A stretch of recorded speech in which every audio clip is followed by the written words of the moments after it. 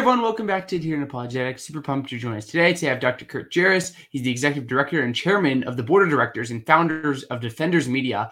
He has a PhD from the University of Aberdeen. We're talking about how Christians can misquote Bart Ehrman, so to speak. So Kurt, welcome. How are you doing today? Good. Doing well. It's cold here in Chicago. I went into my car and it said -2, so kind of chilly around these parts. I moved down to Virginia yesterday, expecting the weather to get warmer, and it got colder from Pennsylvania. Yeah. So I I would avoid the I-95. Yeah, I was a little scared. Luckily, I was on 81, so luckily, not the one that was infamous on the news right now. That's right. Yeah, we're here. So yeah, today we're going to be talking about your recent video series you've been working on with the Veracity Hill YouTube channel on Bart Ehrman and his work and stuff. So before we get into that, Kurt, you want to talk a little bit about who you are and what you do? Sure. Yeah. So I'm a theologian. I was born and raised in the Christian church. I grew up going to church every Sunday, and I was the kid that paid attention in Sunday school, so I had all the answers. And I even remember, when I say I had all the answers, it wasn't and I don't mean this to boast, but just to talk about sort of my interest in the Bible. I knew what the answer was. It wasn't just Jesus or God, those stock kid answers. So I paid attention. And so when I was in high school, I really began to ask the deep questions of life. I went through the public school system, so it was pros and cons to that. One of the pros that I found was the religious diversity, because in high school, as I was asking the deep questions of life, which many people do a few years later in college, I was exposed and was able to have conversations with many non-believers from a variety of religious backgrounds, or agnostic and atheists. And so that got me on a path to explore more. I never gave up my Christian faith. So I continued to explore apologetics works. One of the books that I had read was The Case for Christ by Lee Strobel. And so that was a very meaningful book to me. And I went on to do my undergrad at Biola University, and I studied philosophy, and I have graduate degrees in systematic theology, apologetics, and then I finished my PhD in 2020 with a degree in theology from the University of Aberdeen. So I've got this strong interest in apologetics and theology. And, this Ehrman series came along because I had just sort of relaunched Veracity Hill, but now as more than a podcast. And I wanted to start off with exploring one of the most infamous persons in apologetics, Bart Ehrman, right? He's the villain. He's painted as the villain for many, conversations that people have on apologetics and the New Testament. So if it's okay, I'd be happy to just jump right into the series. As I was reading, I decided to read Misquoting Jesus, which is arguably the most popular book Ehrman has written, New York Times bestseller. And I began to read it, thoroughly, not just hey, let me find this passage, right? That sometimes happens where people are just, for research purposes, they're trying to sift through and they might find a passage here or there. But I read it thoroughly and I realized, well, wait a second, a lot of what I had read about Ehrman, written by other people, or had heard about Ehrman regarding this book, was not true. So that got me thinking, hey, we really need to have a corrective here. For those that are interested in apologetics, especially online, we're familiar with the term straw man. When you straw man someone, you sort of put up this, picture or depiction of something that looks like the person, but is not really their views. Now, as what sort of happened in the apologetics world online is a term, I don't know who used the term first, but to steel man someone, to present the best form, the strongest form of the arguments. And so that's what we really should do as Christians, is present the steel man version. And we should be honest. We have a moral obligation to accurately depict the views of our opponents. Now, I think that Bart Ehrman has a number of views that are mistaken, inaccurate, from philosophical views to views about the New Testament. As it pertains to misquoting Jesus, though, there's actually not a lot to disagree with until a few later chapters where he gives his own interpretation on some passages and some things that happened. But it's fascinating that it's a book that Dan Wallace and Craig Blomberg, two conservative, well, it depends on where you are on the spectrum, but you might call them conservative, the conservatives would call Blomberg conservative. They sort of speak well of the book. It's a good introduction for people who are just learning what textual criticism is. It's written for a popular audience. And so there's not too much that would really pull someone astray from the faith. And that's if you're reading the book carefully.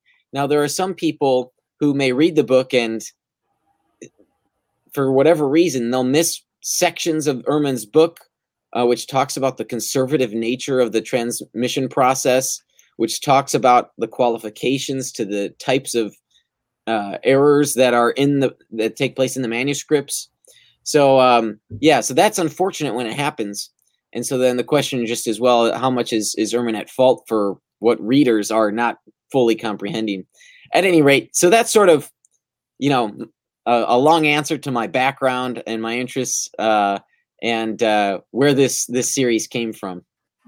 Yeah, that's super helpful, and it's great for framing the context of talking about Bart Ehrman and his work and what he did. So, could you talk a little bit about his rise to prominence? Because this is something for me. I didn't really witness this rise. It's just oh wow, there's this popular non-Christian writer on the New Testament. So, how did he come to prominence with books like Misquoting Jesus?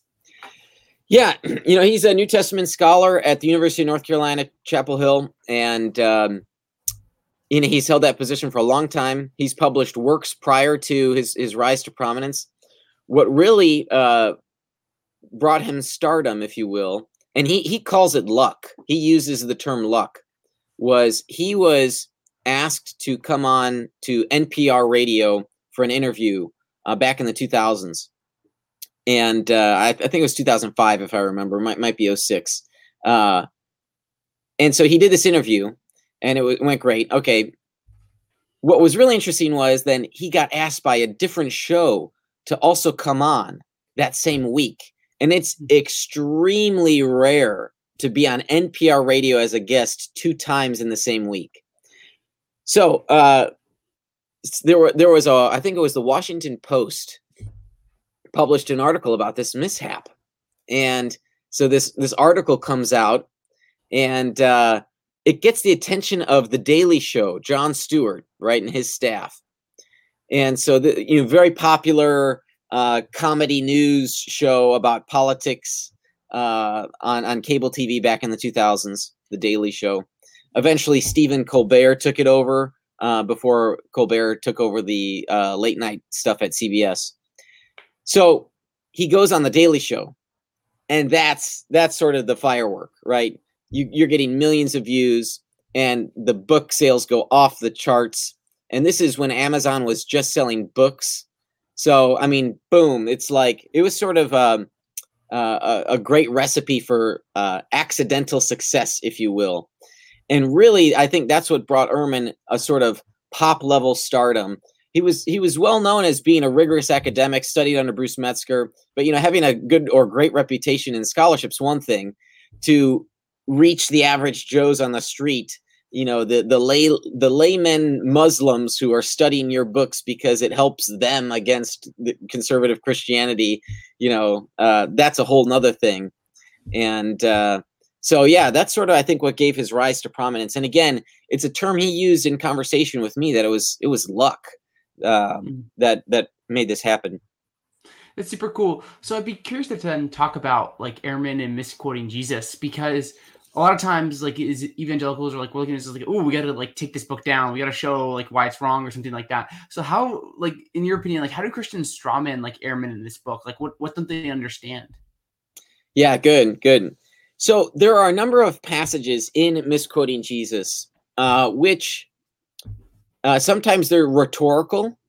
I've interpreted Ehrman here as being rhetorical in some cases, and in the video series I back that up, my interpretation of that. That for example, when he's asking a question, there are a number of ways we can interpret it. Is he making a radical claim about his own beliefs, or is he wanting the reader to simply ponder these questions? Right? Those are 2 different ways of interpreting how an author might use a question. And so sometimes I think these scholars have interpreted him to be holding to this radical view, when in fact we have evidence in many cases, both in writing and in public talks, that he does not hold to those views. So I think it's more appropriate to interpret those questions as rhetorical, that he wants the reader just to be thinking about these things. There are other cases where Ehrman will make, you can sense his enthusiasm. I'm happy to read a passage here because this is one of the most famous passages that some Christian scholars have drawn from, and they don't give broader context. So we'll get into where they strawman him here. And so it's right in the introduction. So it's right away. He talks about his experience going through his academic work and basically his experience in learning about textual criticism. He says, not only do we not have the originals, we don't have the first copies of the originals. We don't even have copies of the copies of the originals or the copies of the copies of the copies of the originals. What we have are copies made later, much later. In most instances, they are copies made many centuries later. And all these copies all differ from one another in many thousands of places. As we will see later in this book, these copies differ from one another in so many places, we don't even know how many differences there are. Right? So you get this grave sense like, oh my gosh, we're so far removed from the originals that we can't know what the originals actually said. That's to take Ehrman at that and draw that conclusion would be inaccurate. It would be a hasty conclusion that someone's coming to. In fact, in the very next paragraph, he qualifies that a lot of these errors are minuscule and are meaningless, no more than they can demonstrate that we can't spell accurately, and they couldn't either. And we've got spell check and we still misspell words, right? Or that there may have been slips of the pen, right? A lot of these errors that happen in the transmission process, these variants, these are 99% of the cases, right? But sadly, some apologists and scholars do not credit Ehrman with making these important nuances, even though he does. He does. Now, maybe he doesn't do it the way that apologists would want to have it done, but you need to give Ehrman credit where credit's due. And I think in some cases it's just so obvious. So one example of someone who strawmans, and it's the most egregious. In the series, I document a number of cases and persons that do this. The most egregious case is Timothy Paul Jones's work, Misquoting Truth, where he is explicit. He asserts explicitly that Ehrman does not nuance or talk about the importance of these differences. And that's explicit language. And that is, frankly, it's just false. It's wrong. And, we Christians should do better to communicate what our opponents hold. And so I really think that, this book, Misquoting Truth by Timothy Paul Jones, really needs revision and some sort of statement to come out saying that, he was not careful in reading Ehrman or whatever it was that led him to write what he wrote. So, yeah, there are other cases. I'm happy to go into those as well. And sometimes apologists are almost set up for it too, like with Peter Williams. And that happened in a Crossway interview where the interviewer just gave him a select quote from Ehrman. And, to Williams's credit, he, I think, tried the best he could, but still sort of attacked a straw man. I mean, plain and simple, it's not Ehrman's view. So, yeah, it happens, sadly, and we should just try our best to charitably understand people. I think that should be our first disposition. We want to have clear communication. And so we want to interpret with integrity. That's really interesting, like how Christians can often misunderstand what Ehrman's saying. So I'm just curious then, Kurt, why do you think this happens, and how do we prevent straw manning? Because obviously no one wants to straw man the other person. So what do you have to say here about this? Yeah, good. In my series, I don't really get into the psychology of why this happens. I try not to ascribe motive to people because that's a lot harder to prove in terms of, what evidence there is to demonstrate a person's motive in their academic work. And it's far more speculative. So I think what does happen sometimes, I'll just speak in general more than any particular person did this because of this. In general, we can view people who write books against Christianity as villains, right? They are the enemy. And I think it's important for us to realize that there are people that are lost, and they are not the enemy. It's like you might think of it. I would think of it as sort of friendly fire, right? Jesus loves these people. Jesus wants these people to repent and to join the kingdom. These are people that we should have, I think, sympathy or empathy for, and we should try our best to be winsome. I would argue that's a lot of my methodology, is to be winsome toward people, unless there's a lot of cases where you can tell that people within the church, right? I think Paul talks about the importance of holding ourselves to a higher standard, right? But with people who are not in the church, what are we supposed to do with those people? We'll treat them like Gentiles. Well, how would we treat Gentiles, right? Paul talks about being all things to all men so that he might win some. So I try my best not to view people who write against Orthodox Christianity as villains, because I want them to come to Jesus. And if you say, hey, you hate Jesus and you're going to hell, I mean, that's not going to bring them into the kingdom. That's just going to push them further away. So that's my methodology. I understand some people throw seed differently. And in some cases, maybe when people have a close personal relationship, very close, they can say, hey, look, they can speak those truths in some cases. But I think that's, very contingent on the circumstances. So some apologists, speaking generally here, want to paint people as a villain. Why? Because you need to have a hero in the story. And but sadly, in this case, even when they paint Ehrman as the villain, they paint a straw man. So they don't even paint an accurate version of the villain. So even if, just take it for granted, like, I'll grant this. Let's say he is the villain because of his views elsewhere. That still doesn't mean we can just totally botch what he says in misquoting Jesus. And in fact, when we accurately represent his views, I found in my engagement with some of his followers a sense of gratitude. So I've been commenting at Ehrman's website. He's been grateful enough to share these videos, and I've been commenting. And a number of his followers are saying, hey, this is how I interpreted the text. Thank you so much for, I'm not a believer anymore. I've dealt with a host of people over at his site.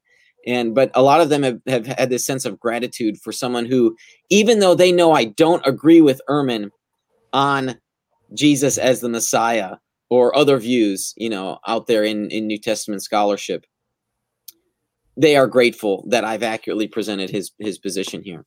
So, yeah, that's sort of a long answer to your question, but feel free to follow up. Yeah, I think that's really helpful, because a lot of times, like, when you're in like these like deist, atheist, Christian atheist dialogues, a lot of times you feel like you need to like defend all your points and go get the bad guys on the other side and show them that they're just completely wrong. But like, one of the things I found really helpful in kind of disarming that is just trying to remember like what we have in common. So I think if you talk to like Ehrman, or maybe like really like any atheist, agnostic, like most people are just interested in truth.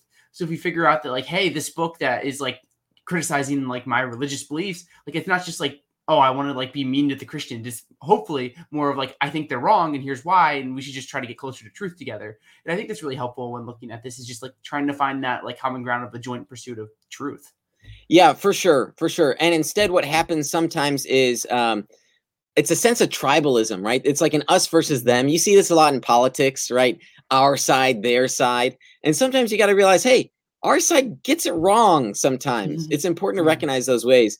And we can even, it's really sad, Zach, that even in Christian circles, right, between denominations, churches, Calvinism, Arminianism, you see this tribalism.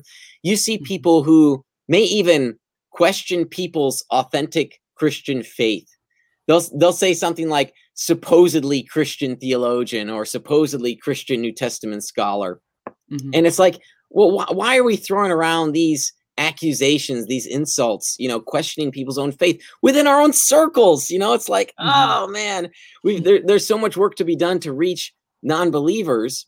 And like you said, let's just aim for truth. Let's present the arguments. Let's look into the facts. Let's look at our assumptions, our philosophical assumptions, and work together on this. It's sort of a collective effort. And there are going to be people that disagree with us, and that's okay. But we can still have fellowship with Christians, and we can still treat the Gentile as a Gentile. We don't have to hold them to a Christian standard. The sooner, I tell people, the sooner, especially here in the States, I say, the sooner you realize we're living in Rome or we're living in Babylon, the sooner we can have a more effective way at reaching the lost. There are a lot of people, especially the older generation, who are dissatisfied with the way the culture has gone, and they try to salvage it, right? The culture wars. And they're living in a bygone era. It's gone, it's lost. The sooner you get over it, the better. So we need to have good strategies about how we're reaching non-believers instead of just shunning them, because that doesn't work in a society that we live in. That's super helpful, and I appreciate that. And it's really, really helpful, as you've emphasized, like just trying to like come together and find that common ground, and realizing like not everyone that disagrees with you on like every little point is just totally irrational. So that's really helpful. So one of the things that you hinted at a little bit earlier, Kurt, is this idea of like in this opening passage of like Bart Ehrman's book, where he talks about like we don't have the original autographs, but when we have questions about like what is like the earliest available like text or form of like the Gospels and the New Testament that we have written. So can you just talk a little bit about like Dr. Ehrman's view on this and like what you think of his view?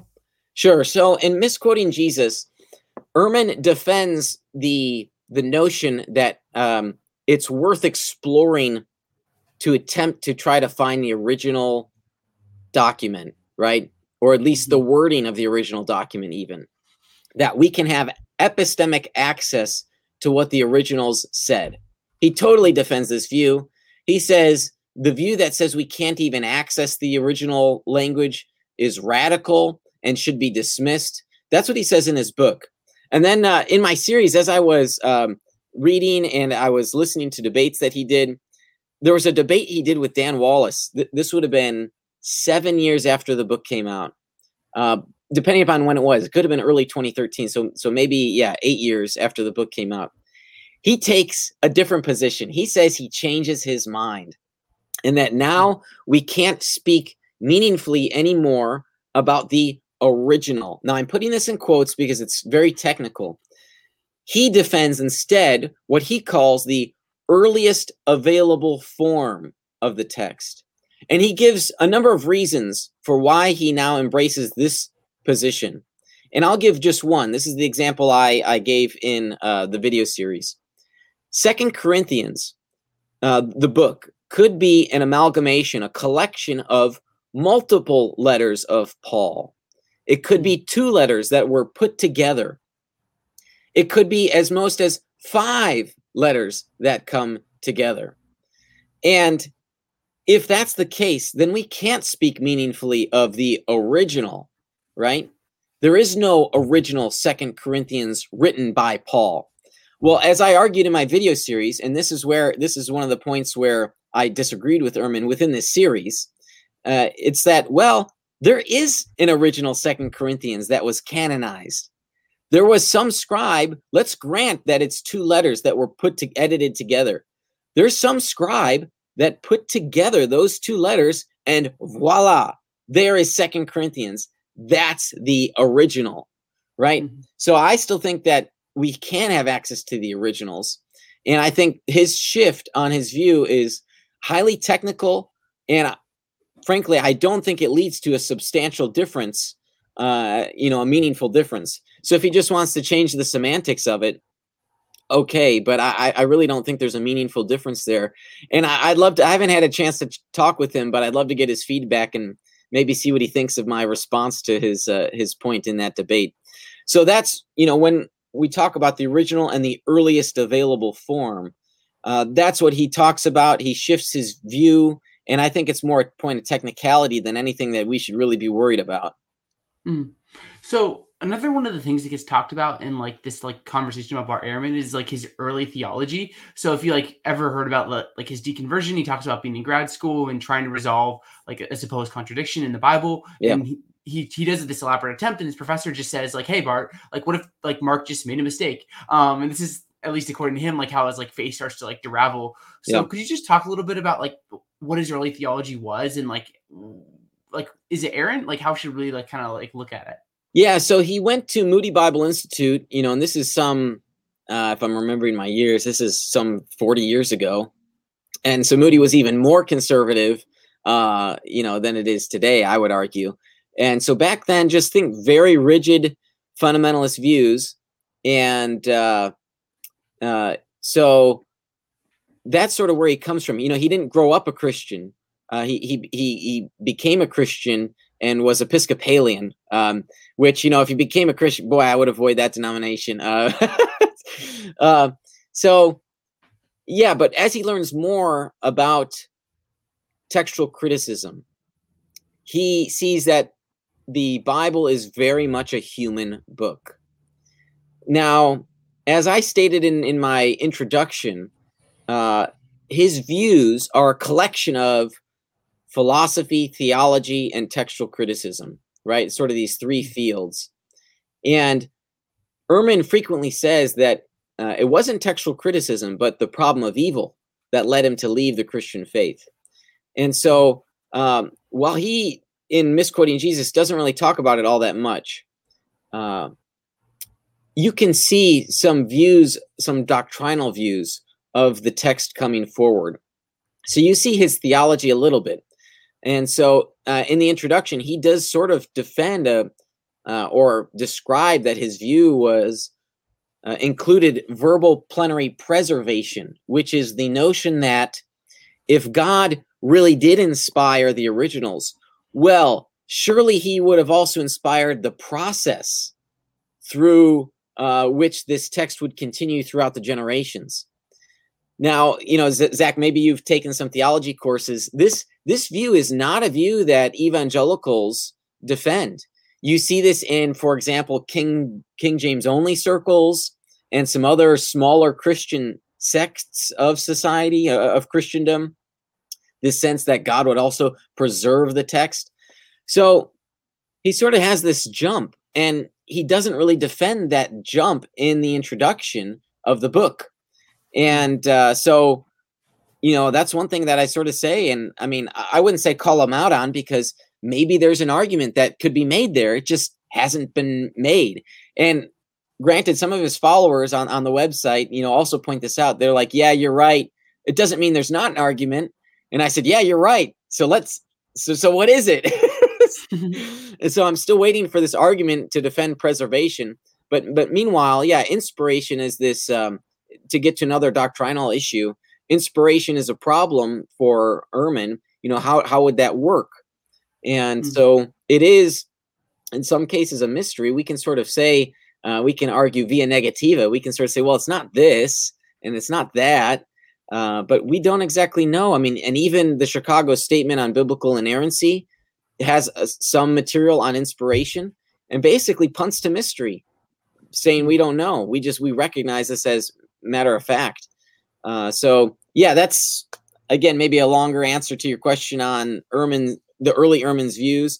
Some of his views, I think, were unwarranted, and I'm curious to know, had he held to what I believe would have been a stronger doctrinal foundation, would he have interpreted what he was learning, not just the knowledge, but perhaps from life experiences pertaining to the problem of evil, that he may have interpreted differently if he had a stronger doctrinal foundation?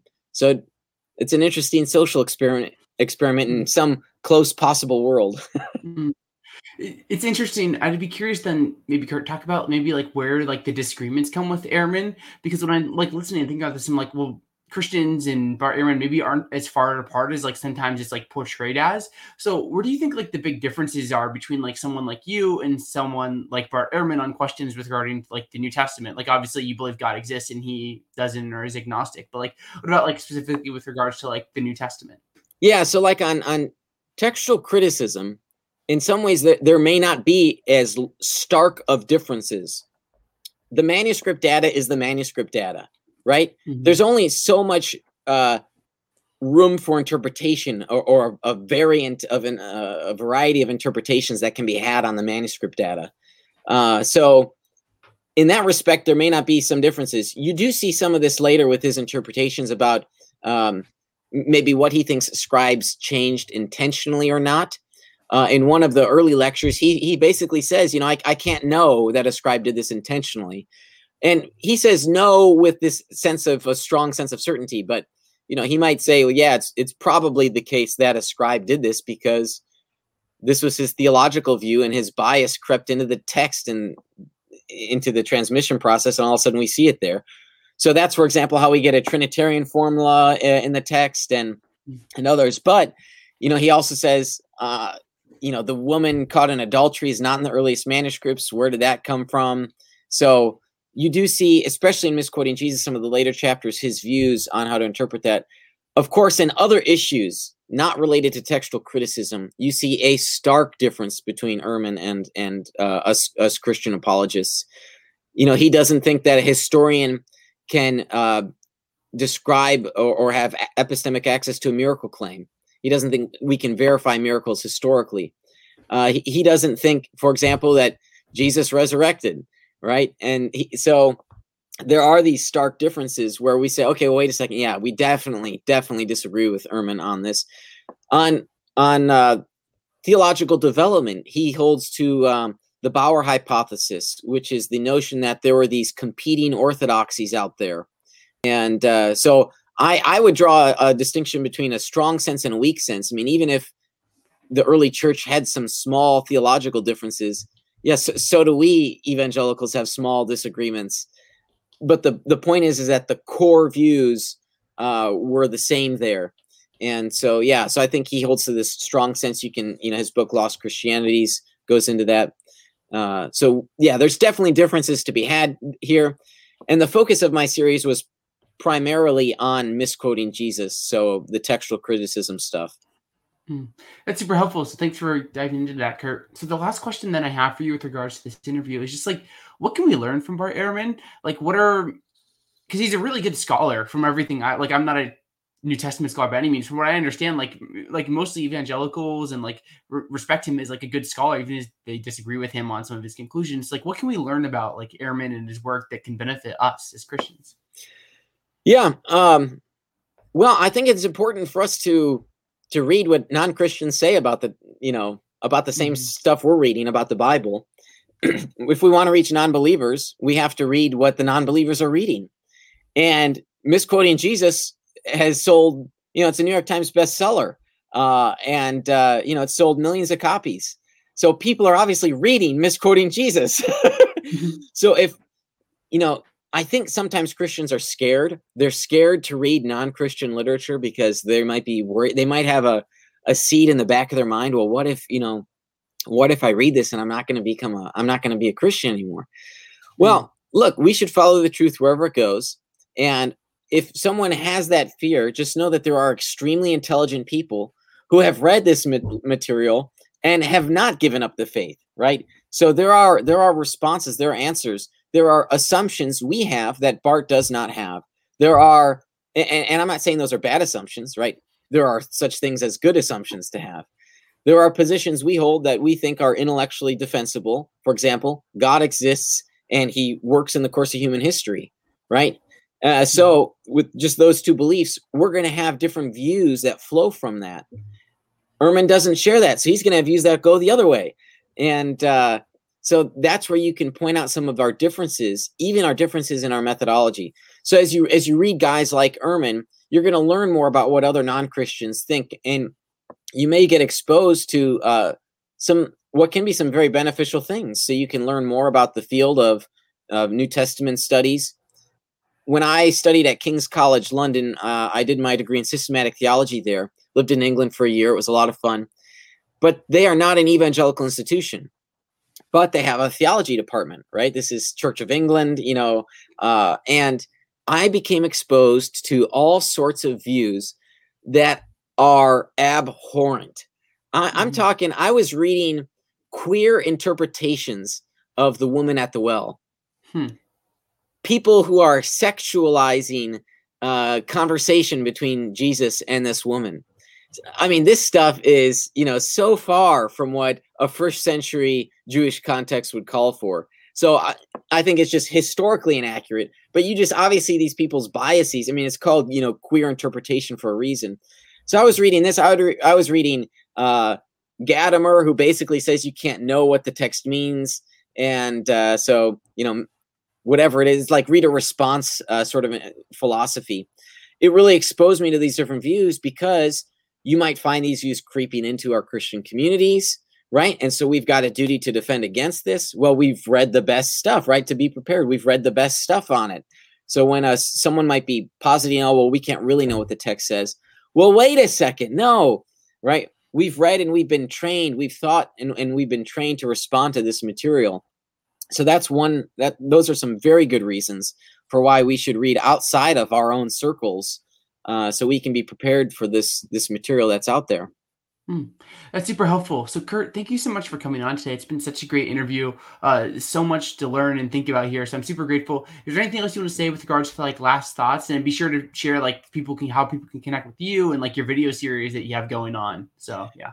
Yeah, thanks. Yeah, I've appreciated it. And I do see some comments here, I think maybe that have come in. And I've got a little bit of time. If you do, Zach, I can try to address some of those. Sure, we can do a little bit. But before doing that, let me say, if people want to learn more about my work, you can go to veracityhill.com.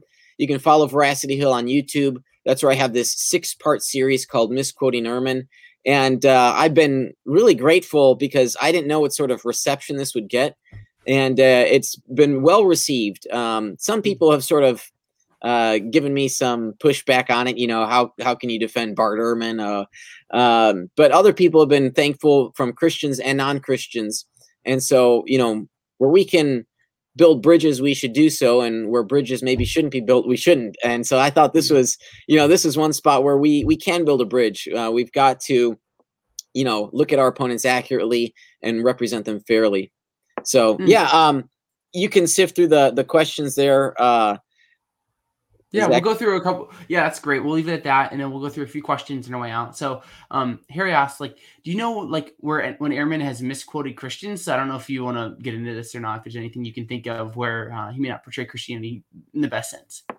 Yeah, I mean, in terms of misquoting Christians as a technicality, has he, attributed to people views that they haven't believed? In my research, and granted, it's been limited research, I haven't read all that Ehrman has written. And so again, this primarily focused on misquoting Jesus. I didn't see anywhere where he was saying, well, so-and-so believes this, but really they don't. Now, if you can find some example where he does that, sure. I mean, likewise, we should say, well, no, so-and-so doesn't believe that. And here's what they believe. But Ehrman is a scholar. He's a sharp guy. He's very intelligent. And he doesn't, maybe I could try to be careful about how I say this, but he doesn't have a bone to pick. He's not like some of these internet atheists that are trying to do, I don't know, atheist apologetics. And I can tell you some of these YouTubers, I won't even name them. There's one guy who frequently just takes Christians out of context and uses their materials against them. But Ehrman's not like that at all. So it's certainly a lot different. Definitely. So there's another question here that's talking about who cares about inerrancy? Just the New Testament as historical documents. We were talking a little bit about Bart's view of inerrancy. So do you have anything you want to say with regards to this? Yeah. Harry's been our commenter here. Let's see. Well, so who cares about inerrancy? Well, I think people should care about inerrancy because the Scripture, it's a holy text. We believe it's divinely inspired, and so I think we can reason meaningfully that the text is what God intended it to be. That the authors wrote what God inspired them to write. So, of course, we might get into a debate as to with Harry here as to what constitutes as inerrant and how do we define that term. I'm of the camp that inerrant should not be defined as without error, period, without any nuance. And here's why: because some texts are intended to communicate certain truths, and we might make category errors. So, for example, evangelical Old Testament scholars have a discussion about whether Job was a historical person. The book of Job takes place in the wisdom literature section. It always has been. It's always been a part of wisdom literature. And so, did Job actually exist? Well, if Job was not a historical person, then there's an error in the text because it said Job existed and had a family and kids, right? Well, now we're making a category error. We're applying our standards, our expectations of the text onto the text, which the author never intended to be interpreted that way. So that's why I think if we define inerrant as without error, period, right? No further nuance. I think that's a category error. So that's why I think that that interpretation of that definition should be rejected in support of a different view. But Harry certainly says just the New Testament as historical documents. That's the starting basis. We should view the New Testament as historical documents as our starting basis. If they are historical, if they're reliably historical, that's going to lead us to some other positions, right? That they're strongly reliable. And I would argue that they are inerrant. So you might say, well, they're inspired and inerrant. It depends on those steps that you might take. So yeah, I think that's a good starting spot for the New Testament documents being historical documents. That's, for me, that's one of the reasons why I'm a Christian. It's not because I want them to be nice things we believe, but because, hey, these accurately convey what really happened back in the first century. This stuff really happened, and that the resurrection of Jesus is a historical fact. So it's not just this belief I hold willy-nilly, but it's a historical fact. And of course, since it's a historical fact, it has meaning and implications for how we live our lives. And I think that's something that a lot of people are like, I just can't do it. And at that point, they've got to look into their own heart and see where they're at. That's super helpful. So that's some of the main questions we had today, Kurt. So thank you so much for your time. I've been so grateful for this conversation, and I've learned so much. So thank you so much for coming on today. Yeah, thanks, Zach. I appreciate you bringing me on the show. Yeah, definitely. And I encourage everyone, you can check out Kurt's work. The playlist to his series, Misquoting Ehrman, is linked down below. It's a great listen to on YouTube. Lots of short videos and lots of great content there. So thank you, everyone, for tuning in today, to Harry and everyone else. So grateful for you and your time. And if you enjoy our work, consider supporting us on Patreon at patreon.com/apologetics. But yeah, one last time, thank you, everyone, for tuning in. Have a good one, and God bless.